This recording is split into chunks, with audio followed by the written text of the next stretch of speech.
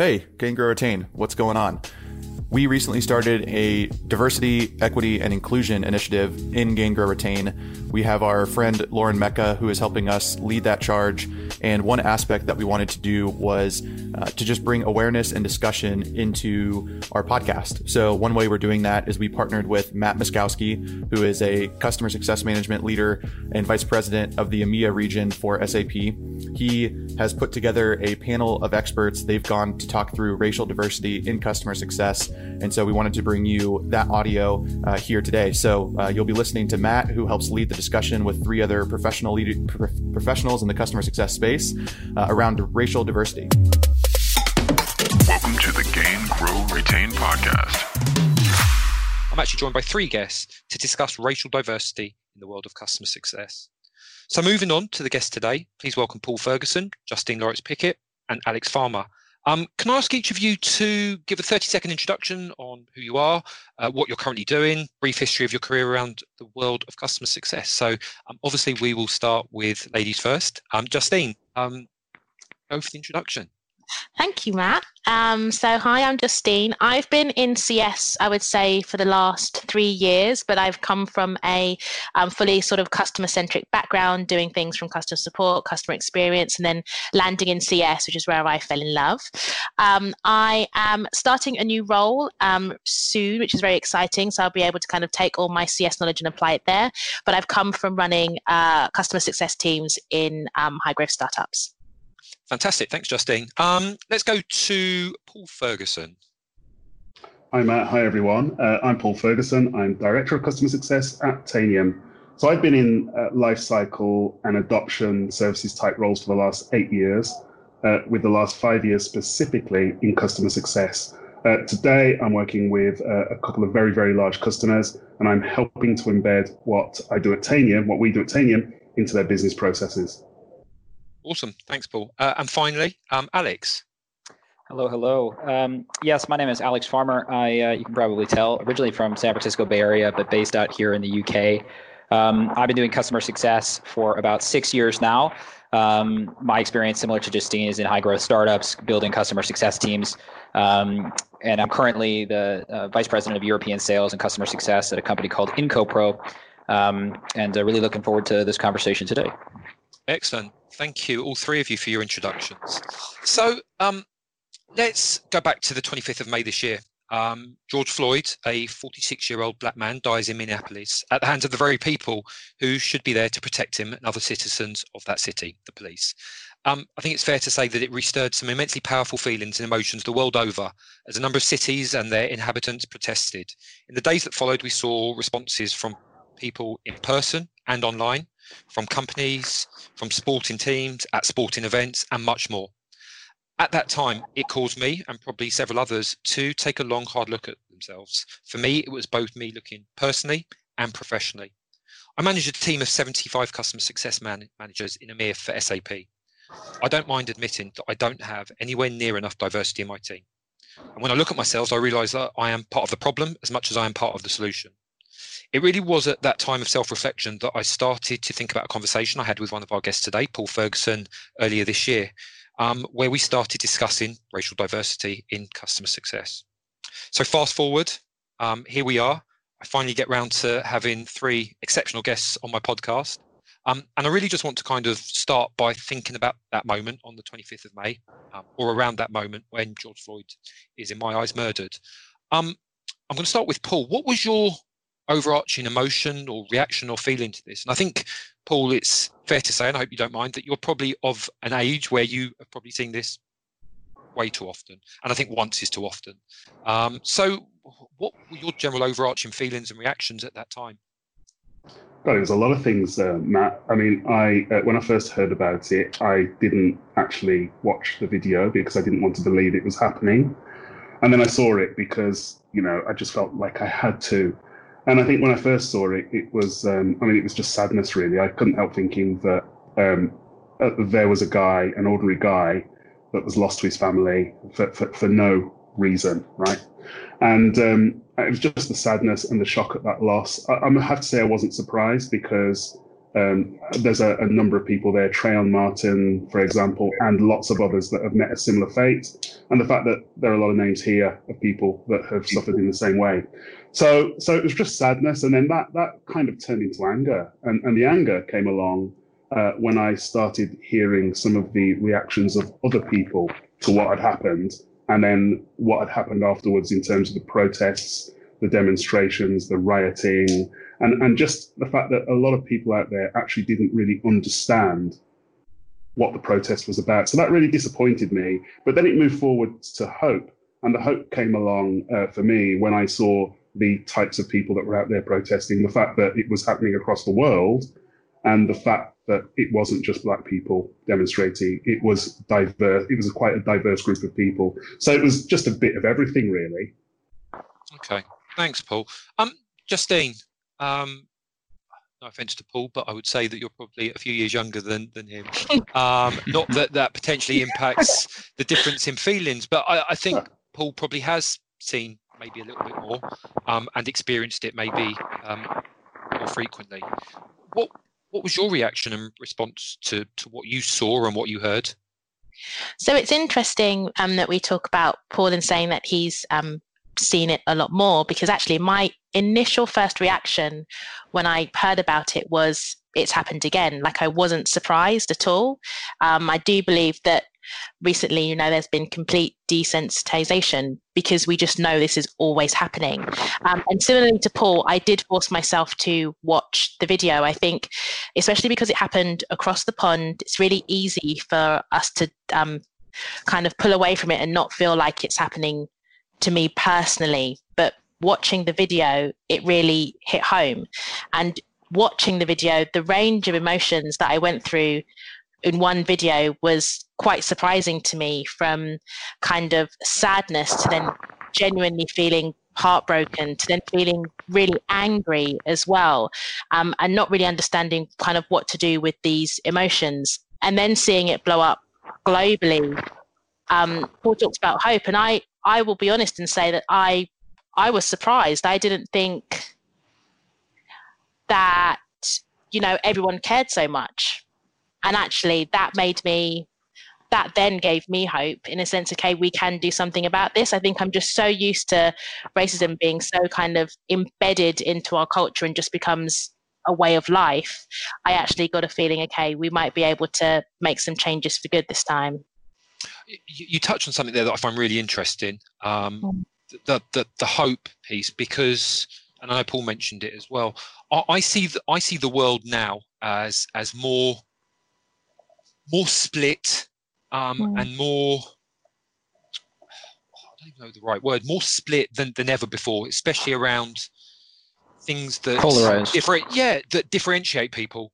But with that has created, I would say, greater hope within different groups. So, but I think it almost feels like it's it's really hard to explain, that as much as we're probably more separated now than we've ever been that I remember, but actually for the separation, for half of that separation, we're actually probably more progressive, more full of hope than ever before. And I don't know if that makes sense, but that's my kind of overarching feeling when you talk about hope. Alex, sorry, Justine, go on.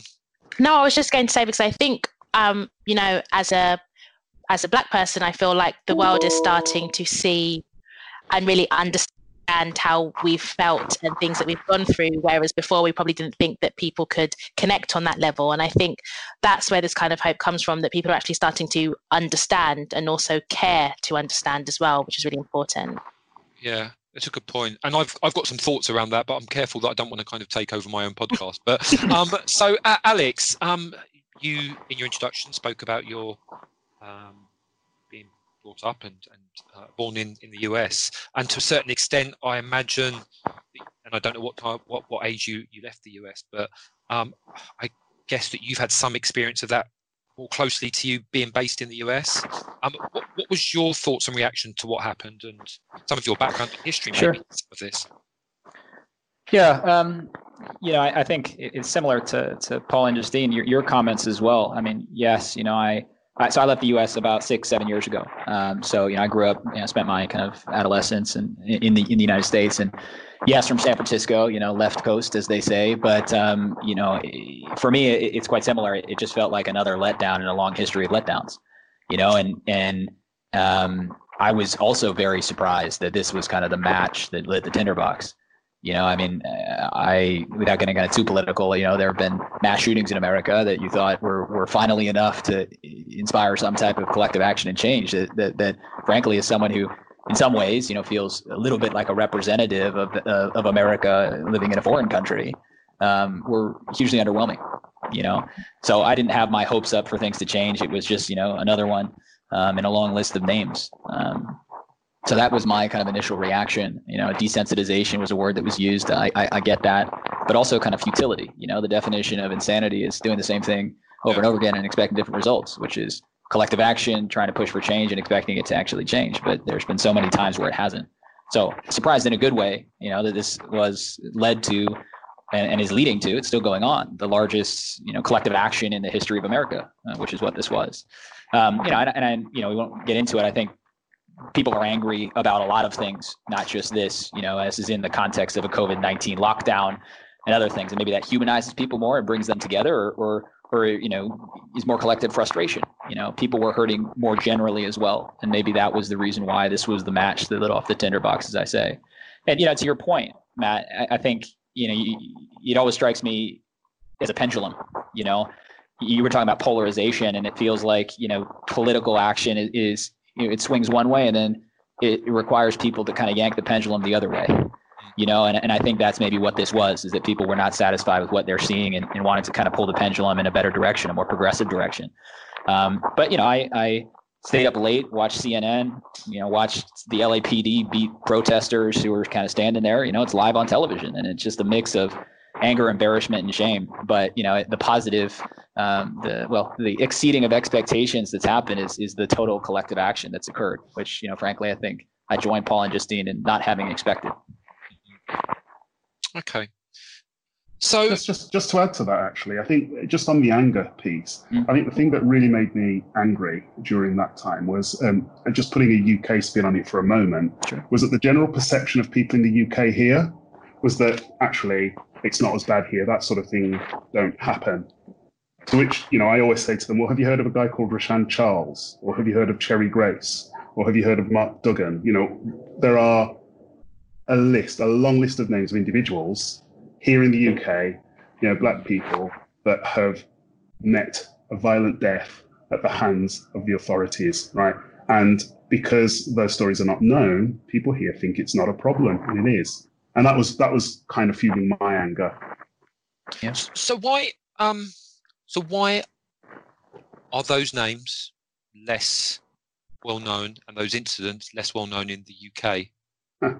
I think it's quite a simple one. If you if you look at someone, I'll give you an example. If you look at someone like Alton Manning, he lost his life in the 90s.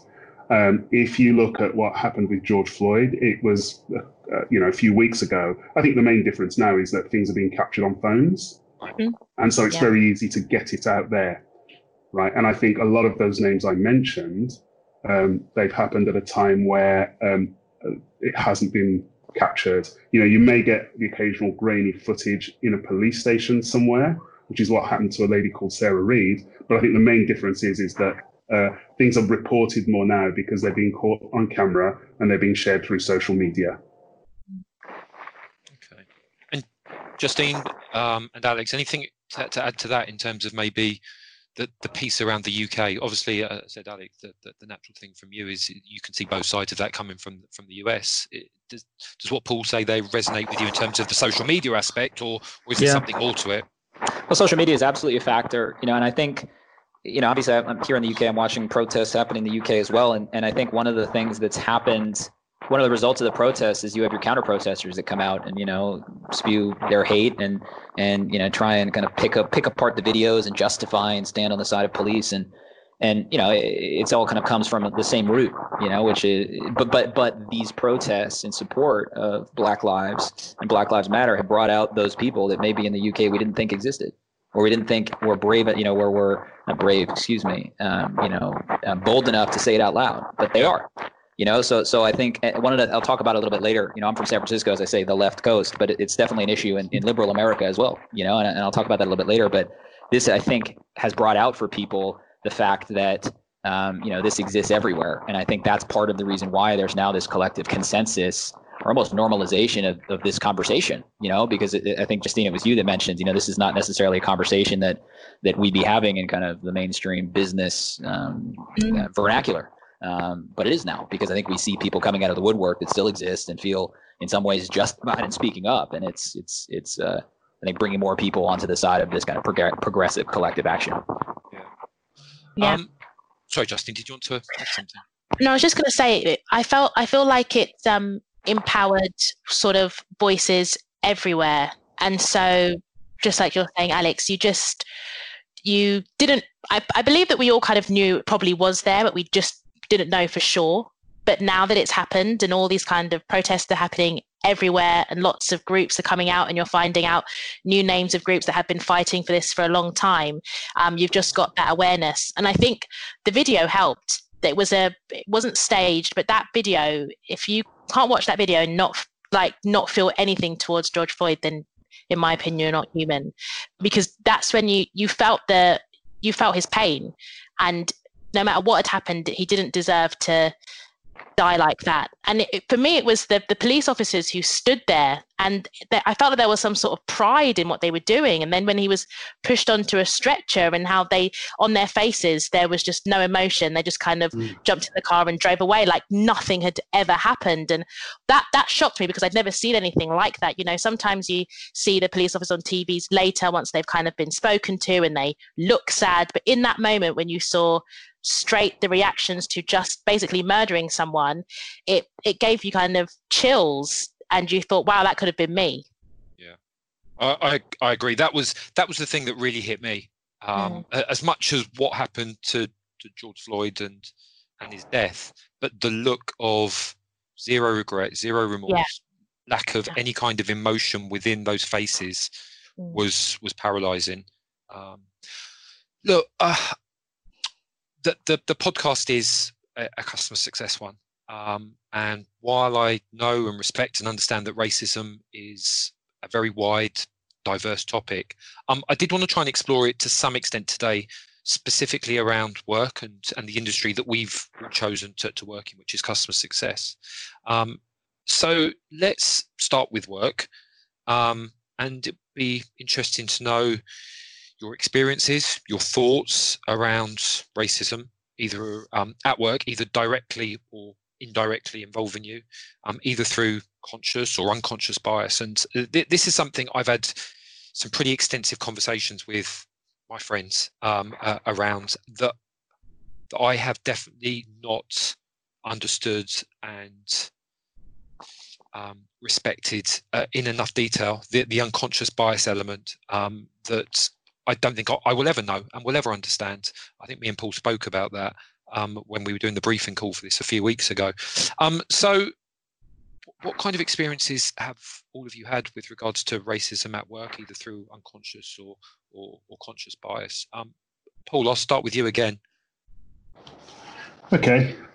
Well, I think kind of the most obvious examples for me are, I've worked in tech since 1998, right? So I've been around it a while. And one of the things that consistently happens is I get mistaken for the other black guy in the office. Yeah, I do, right? So that's something that's happened pretty much throughout my working life in tech. I think the other examples are things like, I think some people are kind of confusing banter with racism. And just to give you an example of that, I was doing a night flight, a business flight, and one of my colleagues was at the other end of the plane to me, and I went down to catch up with my colleague who had had a few drinks. It was a night flight, so the lights were off, and he kind of asked me to smile because he couldn't see me.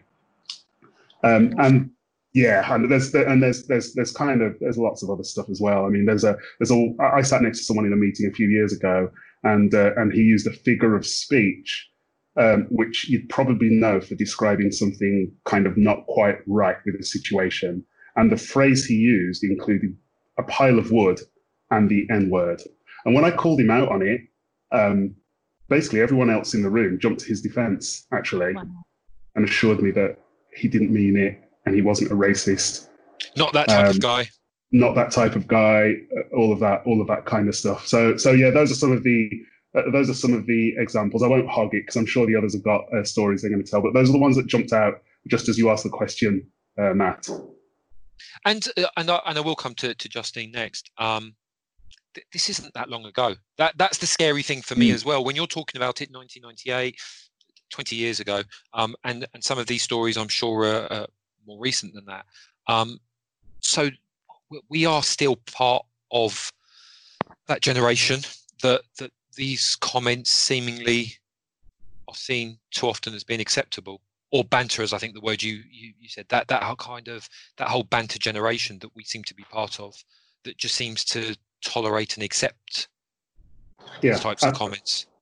Absolutely, it is banter, and or it's classed as banter, and it kind of sweeps. It's a catch-all for I was only joking, I didn't mean it, I'm not that kind of guy or gal. And I think, the main difference for me is kind of 20 years ago, I'd have kind of just sort of brushed it under the carpet, rolled my eyes and got on with things. Today I call it out. Thanks, Paul. Justine, what have your experiences been? So kind of talking to what Paul said, like when I was thinking about this, I was just thinking, I live in a world of microaggressions. And I think one thing that I've kind of said to myself post sort of George Floyd is I'm going to actively call people out on them because I think it's important. But for me personally, especially being like a Black woman, my hair has always been sort of a topic. So I like to change my hair often. That's very normal. You're going to work and everyone's kind of, it's a big palaver. Oh my God, you've changed your hair. Oh my God, it's a different color. It's a different length. What's going on with it? Can I touch it? No, you can't touch my hair. But then but how I respond to that, because I'm so used to it, but it's really annoying. But if I get angry about it, then I become the angry Black woman. But if I don't sort of explain myself, then I'm not helping my peers be educated on what they should and shouldn't say in response. But it's tiring to the point where I would dread going into work with a new hairstyle because I'd have to kind of go through the hoo-ha every single time. There was a point at work where everyone had to bring in a baby photo for some sort of kind of all hands that was happening. As the only Black person in my in EMEA, I kind of rolled my eyes. And what made me feel a little bit better was I just took a photo off the internet because nobody would be able to tell if it was me or not because it would be the only Black baby in the whole thing. And it's just, I feel like sometimes there's this lack of sort of racial sensitivity or just a thought about race when certain things are being done to think, oh, actually, is this the right sort of event to do and things like that. So I've had times when, you've got work trips and you're going to particular countries. I remember a work trip and we went to Prague and I was talking to a colleague and he actually said to me, oh, you should probably keep your passport on you at all times because the police might pull you over because you're Black. And I was like, wow. I was not expecting that. So I go on this work trip and I've got this like in the back of my mind, am I going to get pulled over just for being a Black girl in Prague? And it was a bit scary. And I'm not saying that, every time everyone has to think about it. But what I am saying is every time I always have to think about it. Whenever I think about going away, whether it's personal or for work, I think about the country I'm going to and I think, am I going to be safe? And yeah, it's different. Yeah. Alex. Yeah. What's obviously you and me being the two white gentlemen on the call today. What can you add to it in terms of, I guess, that maybe you've either seen, experienced, that bias element? Yeah. Well, I mean, I can't. I think it's probably obvious. I can't add very much, right? These are not things. I'm a white guy from Silicon Valley. I haven't experienced this personally, and that puts me in a position of privilege, so to speak. And I think the real shift is the normalization of this conversation. It goes back to what we talked about before, but having this conversation on a podcast dedicated to our profession, and this being a conversation that people are having with their colleagues and their friends more often is helpful to educate folks like me that don't experience it personally. I think there's still some, still this, well, it's never happened to me, therefore it doesn't exist mentality that can permeate, all things, but certainly professional life.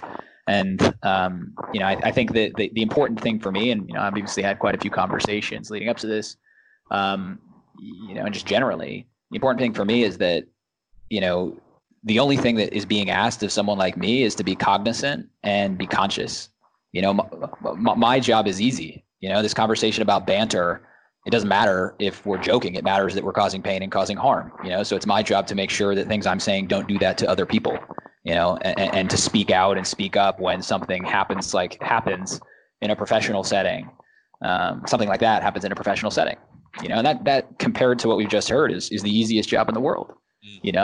So, I can't contribute much, but I think what's important and what, people like me, so to speak, can contribute is listening, understanding, being cognizant and conscious, and also, trying to take action as opposed to just kind of letting things slide.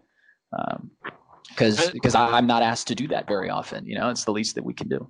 Yeah, I agree. And I'm definitely not searching for any kind of compliment with this, but on the back of everything that has happened over the last few months, and I didn't want this to be seen as any kind of knee-jerk reaction to what happened. This is a conversation that me and Paul had several months ago, but it felt like this conversation had to happen now, or arguably never within my world, my environment, something that I can control and influence. And this conversation was never going to be easy for all of us for different reasons. But the thing that I think Paul and Justine, when we spoke, was we have to start the conversation. I think one of you said continue. For me, it's still a start of a conversation rather than a continue, because I don't think we are having it. Not to the point that I hope we're starting today.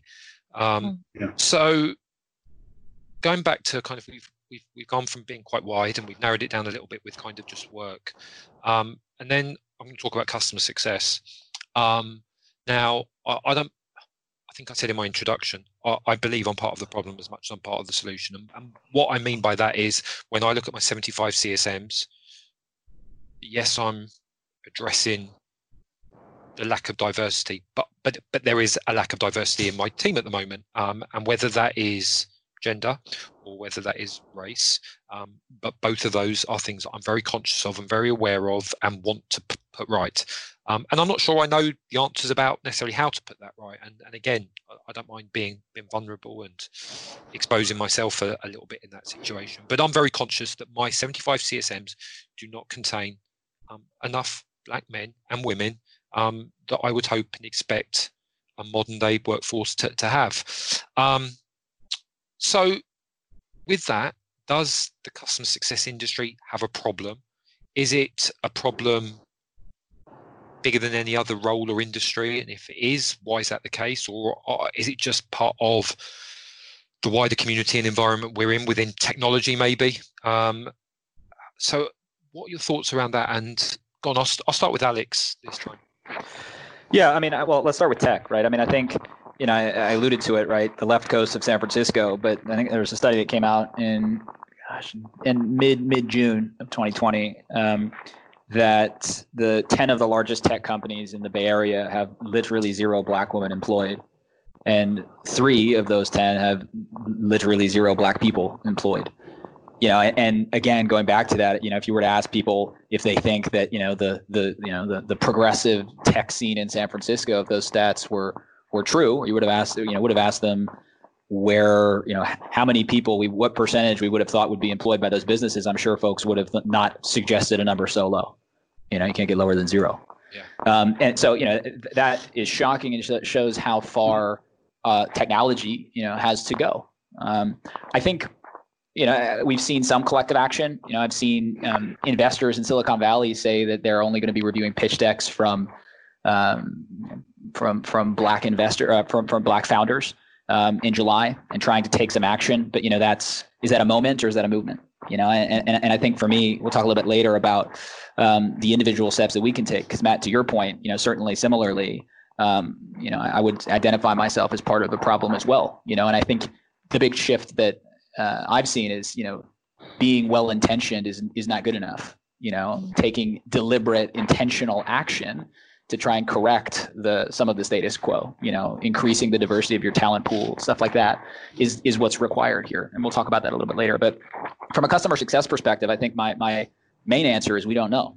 And I have, Matt, you and I have discussed this. I've been looking for any type of data on racial diversity in customer success for a couple of months now. For me, one of the actions I want to take is to mentor underrepresented groups in customer success. Kind of use some of my time to take some direct action. But there's no data, literally zero data that I can find out there that is compelling or kind of statistically significant to show what that looks like at the moment. I know there are some surveys out there now actually that were just launched that are asking that question. So I hope that changes really quickly. The last thing I'll say around customer success specifically is that I think we're actually in a really good place to address this, and I'll explain why. I think the real benefit for us is that customer success didn't exist 10 years ago, right? So it's one of those professions that, you don't have people with 10, 15 years of customer success experience. It might be something similar, but it's not customer success. So we're still in the early days of our profession. And I think that gives us an opportunity to invite or proactively bring more diverse pipelines of these underrepresented groups into the hiring process now, because we can chat about the right way to hire, and years of experience, I would suggest, maybe isn't the right way to hire because it does kind of bias to certain groups. But I think because customer success is being filled with people with very limited CS experience, because there's so much demand and frankly not that much supply out there, generally, it gives us a really good opportunity to invite others who maybe have never heard of customer success but would be well suited to it into the fold. And I think because you're not talking about like sales where somebody has 15 years of experience is the requirement, because customer success is so new. I think it gives us an opportunity to see impact of action that we take more tangibly, if that makes sense. It does, and it's at that point around the immaturity of the CS industry is one that we actually touched on in my previous podcast when we were talking about gender diversity, and exactly that same point. We really do have a window of opportunity to influence this. This is probably fairly unique to our role, and I don't think we can afford to obviously waste that opportunity before it gets too ingrained, too mature that we can't actually readdress the balance. Justine, anything you think of in terms of the customer success industry specifically? Do we have a problem, or is it just part of our wider environment? So listening to Alex, I was like nodding a lot, and then I stopped nodding only because I do believe that it kind of falls under this umbrella of tech, and there being underrepresentation within tech and therefore in CS. But as being someone who was, made redundant due to COVID-19 and was therefore kind of looking for roles in CS, my view has always been, because we are such a young industry, experience from lots of other things you've done in the past will be counted for. But in my personal experience, I can't talk for everyone, was that I had a small feeling that when it came to customer success, because a lot of companies don't know a lot about CS, there sometimes can be some bias in the job specs, and there can be some alienation within the job specs, kind of limiting the pool and the people that are applying for it or the people that they are looking at. So I was always of the assumption that because CS is new, and that you won't find people with like loads of experience in X or have done it 10 times over, that they would be more open. But my personal experience is that it wasn't that. Now, it could just be because of COVID, the job pool is smaller and the demand at the moment, there's a lot of people looking for work. But I was quite surprised in what I found when it came to looking at a role in CS. And it changed my opinion really. And I was, surprised. Okay, interesting. Paul? I genuinely don't know the answer to that question, whether there's a problem specifically in customer success. But what I will say, like Justine has said and like Alex has said, is that it's a tech industry thing, right? Because that's the industry we're part of. And I think we all know that industry in general has a lot of work to do. I think, Justine called out representation. It never ceases to amaze me, right? that whatever tech organization you talk to, whether they're a huge Silicon Valley player or whether they're a tiny, funky little startup, they will sell their capabilities and they'll sell their agility to meet customers' needs and deliver on those customers' needs, right? So why can't the same agility be applied to diversity, right? There's always a real imbalance there. I think, and if you kind of maybe dig into why that is, I think a lot of the organizations will say, as someone said to me a few weeks ago, Paul, I don't know where to find the candidates. The pipeline isn't there. And I kind of think that's, it's probably because you're not looking wide enough, right? One of the things I always see in the tech industry, and I see it to a degree in customer success, is that whenever jobs are up there, they're kind of based on sort of qualifications and skills and experience. I mean, I remember speaking to someone a couple of years ago at my old company, and they only want to recruit early in career, but come from prestigious red brick universities, right? Now, I live in South London in a borough called Lewisham, and I go into schools and further education institutions, and I mentor in those schools. And in those schools are some of the brightest minds in this country. They are diverse, but those sort of people have no way of entering our industry because they don't know, because organizations don't look that far and wide. So I think, organizations need to move away from the sort of functionality, the function-based job description, and they actually need to base them on the impact of the role, because that would probably not discount so many people from considering those opportunities in the first place.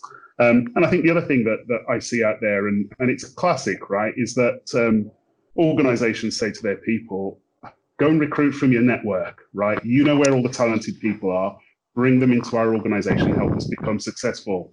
And that's fine on one hand, but quite often a lot of those networks are not diverse, right? So it literally is perpetuating even less, diversity. We're seeing even less as a result of that. So you're spot on, Paul. Just to jump in there, I kind of was taking some notes in advance of this conversation, and the danger of the referral from my network bias is such a real challenge. Companies will pay you to refer from your network, but if the company's 90% white, well, your network is maybe similarly composed, and it perpetuates that's a perpetuation of the issue. And, perpetuation similarly is recruiting from colleges that have a similar racial makeup, or universities, I should say, for across the pond, our UK audience. But you're spot on. And I similarly reflecting, you have Apple that builds this headquarters that looks, like looks like a spaceship. He has all the money in the world, and ironically is probably the biggest provider of those cameras that capture these incidents on video now, right? Yeah. Yet we're not able to, to deliver a company-wide initiative of actively shifting the mix and shifting the focus. The juxtaposition that comes to my mind, and bear with me because it's a bit of a half-baked thought, but we talk about customer success needs to be a company culture, and you can't have one leader or team responsible. It has to be company-wide. And similarly, you see these big tech companies that will appoint a chief diversity and inclusion officer, but is that if it's not a company-wide mandate, you're not able to really drive that change, and that's exactly what we've seen. So I still have hope, but evidence suggests that there's a lot more to do, certainly. Yeah, I agree. And in terms of doing more, it's a good segue onto, I guess, maybe the final topic to cover before we wrap up. I started the question, and I've typed it in front of me in terms of what are you or your company doing to change this. I'm going to probably try and be a little bit more specific around what are the things that each of you three want the millions that listen to this podcast to do differently when they unplug their headphones or their earplugs. What action do you think people can do easily, practically tomorrow? Paul? I knew you were going to come and ask me first. So I think there are some really simple things that people can do as part of their everyday, day-to-day working lives, especially if they're recruiting talent. I think you should really have a look at the referral mechanisms within your organizations, right? Because if those organizations, if those networks aren't going to generate diverse talent, then, how can you make that better? I think some of the things, I don't know whether you guys are familiar with the concept of affinity bias, right? It's an unconscious. We naturally gravitate and support people who are like us. They go to the same schools as us. They speak our languages, right? In the interview process, there's a lot of peer influencing that takes place in that. You go through a group of, you go through an interview with perhaps the leadership team of an organization you're joining, and then you'll go on to the final interview with the hiring manager, and that person will drop into an internal tool and look at what everyone else has said, and that may influence some of their decision making. So again, I think that's something to look at, because if anybody in your group of interviewers has biases and they are there and you pick those up, those could be influencing your decision making. And I think in that process, I think the talent teams together with the hiring team should be asking themselves in process, where did bias show up, or where could bias show up? Because I think by evaluating that process while it's happening, it will help you better understand. So from a working perspective, that's what I would suggest. On a sort of a personal level, I think anyone can, and sorry to broaden it out, but I think I can't underestimate the importance of just getting educated on the subject, right? Because there's nothing that's more naff, in my opinion, than listening to someone make comments about race or racial equality without any knowledge, awareness, experience, insight, or empathy. There's a lot of material out there, so dig in. And I would say to anyone that's listening to this, anyone that's on my network, if you really want to talk about it and learn more, find me and I'll help you. I think that's awesome, Paul. And I think that the education piece, I'm glad you touched on that, because I know when we've spoken before, I since have found out wrongly that I class myself as relatively well educated based on a pretty diverse group of friends. But my knowledge and experiences has been very much on the surface, and what I see and what is very obvious. Actually, what the death of George Floyd enabled me to do was to have some pretty direct conversations with my friends around my lack of knowledge. And so since the 25th of May, I've gone out of my way to educate myself to a greater depth than I was before. So in the UK, we've had, I think it was on Sky, the programme around the Rivers of Blood speech by Enoch Powell, which is very close to you geographically, that happened in the late 60s in Birmingham. I was actually alive when that took place, but not old enough to remember it. Yeah, and that program is available on Sky Catch Up still, and that was hugely educational for me.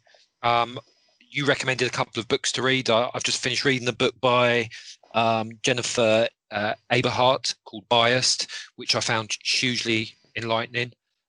So I can recommend books, TV programs. Paul, you've called out that you're happy to as well. So, Justine, anything that you would like to kind of give as advice, or things that people may want to do or can do, or what companies may want to look at?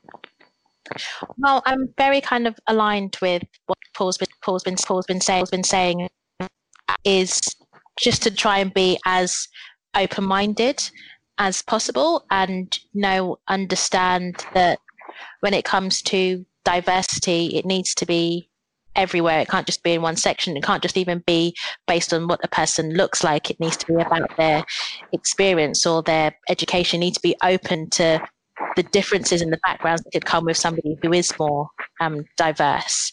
And Paul's already doing it, sort of mentoring, and has done that awesome kind of call to action should anyone need to get in touch and talk about it. And I know, Alex, you spoke about wanting to do like mentoring, and it was something that I had definitely been thinking about just following on from sort of my recent experiences over the last few months, and also just actively wanting to help with diversity in CS. So I'm definitely looking at ways that I can kind of mentor sort of people who are trying to get into CS for the first time, especially those wanting to kind of join startups and not really knowing how to do it. I'd definitely be opening to have those sort of conversations with people. Finally, Alex, you obviously touched on something that you personally want to do. You spoke about a couple of things, the mentoring, the visibility around better quality data that allows us to talk maybe more informatively around this topic. Anything that you want to kind of talk about in terms of either what you think people can do, what you want to do, what your company does, or what you want them to do? Yeah, I mean, I mentioned it in some previous answers, but I think firstly, the referral from my network bias being a real challenge, and more actively trying to kind of not push that and not kind of reach out to people who may be in my network, but rather kind of let the experts in the experts in the recruitment department source a talent pool and work with them to say I want to source from maybe non-traditional sources. If to the point you made earlier, if it all comes from tech, it's not going to be very diverse. And anecdotally, the best people I can tell you, the best people that I've hired had no tech and no customer success experience, and they've turned out to be phenomenal CSMs. Because they had transferable skills. So anecdotally, it's definitely something that's worth doing. And to the point I made earlier, customer success it's important for us to do this now. It's not too late, so to speak, to kind of be because it's so new, be in a place where we need to invite others into the fold now before the years of experience kind of gap becomes too wide. The one other thing that I've thought about is I'm just about to embark on a big buying cycle for a bunch of customer success technology. So, customer success platform, community platform. I'm sure I'm going to get a lot of LinkedIn messages to those vendors that are listening, but oops. But for me, I don't see why we were talking about, Apple and big tech in San Francisco, being able to create, computers in your pocket and do so many exciting things, but not really tackle this issue in a real demonstrable way. And that those two things not really computing. For me, in RFPs, when I'm procuring technology, I don't see why it's outrageous to include a question about diversity of their management team and of their board, and normalize that being a question that we ask when we procure software, do business with others. Because ultimately I have a budget to spend, and that may not completely influence the decision I'm making. Maybe I'll will decide on the merits of the technology, but normalizing that as a question that puts more pressure from a monetary perspective on technology companies, I think it's something that we can all do that's very subtle, but hopefully pushes that envelope so that we don't just give that lip service, but we actually kind of show that that's something that we care about as, with our dollars. Right. Yeah. That again is something. Go ahead, Matt. I was just going to say that is something again that came up in the gender diversity podcast and webinar that I did recently, where I think more and more buyers of all services, never mind software and technology, will start looking for those numbers to show that they are buying from a company and maybe from a board or a leadership team of a wide range of backgrounds. And that isn't necessarily just stopping at what it was then. The conversation I was having was very much around gender, but maybe that does expand into race as well. Absolutely. No, you're spot on. And just the last thing more generally, Matt, to say, for me, obviously I'm, learning on this call. I don't have these personal experiences that I carry with me, but I think, for maybe folks in my position who, I think it's important for folks that maybe don't have this experience to be open and to listen and to be comfortable being uncomfortable, which I know is a bit of a cliche phrase, but I think in business it's not good. It's seen as not good to be unaware of an answer, right? You want to know the answer in a business context, and this is one that Matt, probably you and I certainly I would suggest don't know answers. It's our job to listen and to understand and improve and support. But I just think there's this real juxtaposition of everybody wanting to know the answer in a business context, and maybe that not being the appropriate response for allies in this. And I think we need to be open about that as well. Yeah, agreed. Look, we're past 6 o'clock in the UK. I did warned that all three of you that we might go over my timings. They're not usually great, but I think it's a topic that deserves as much time as we can afford to give, and we've given it coming up to kind of 55 minutes. So I am going to wrap up there.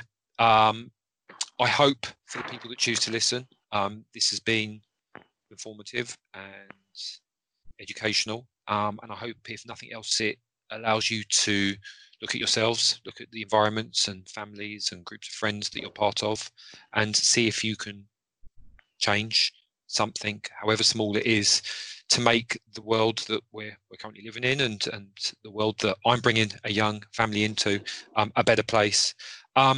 So I will wrap up. So Alex, Paul, Justine, thank you very much for your time today. I appreciate it hugely. If anybody wants to reach out to any of you, I think all three of you kind of said that you're happy to some extent to obviously do that and educate and help people understand and learn. Then obviously I think probably LinkedIn is probably the best thing.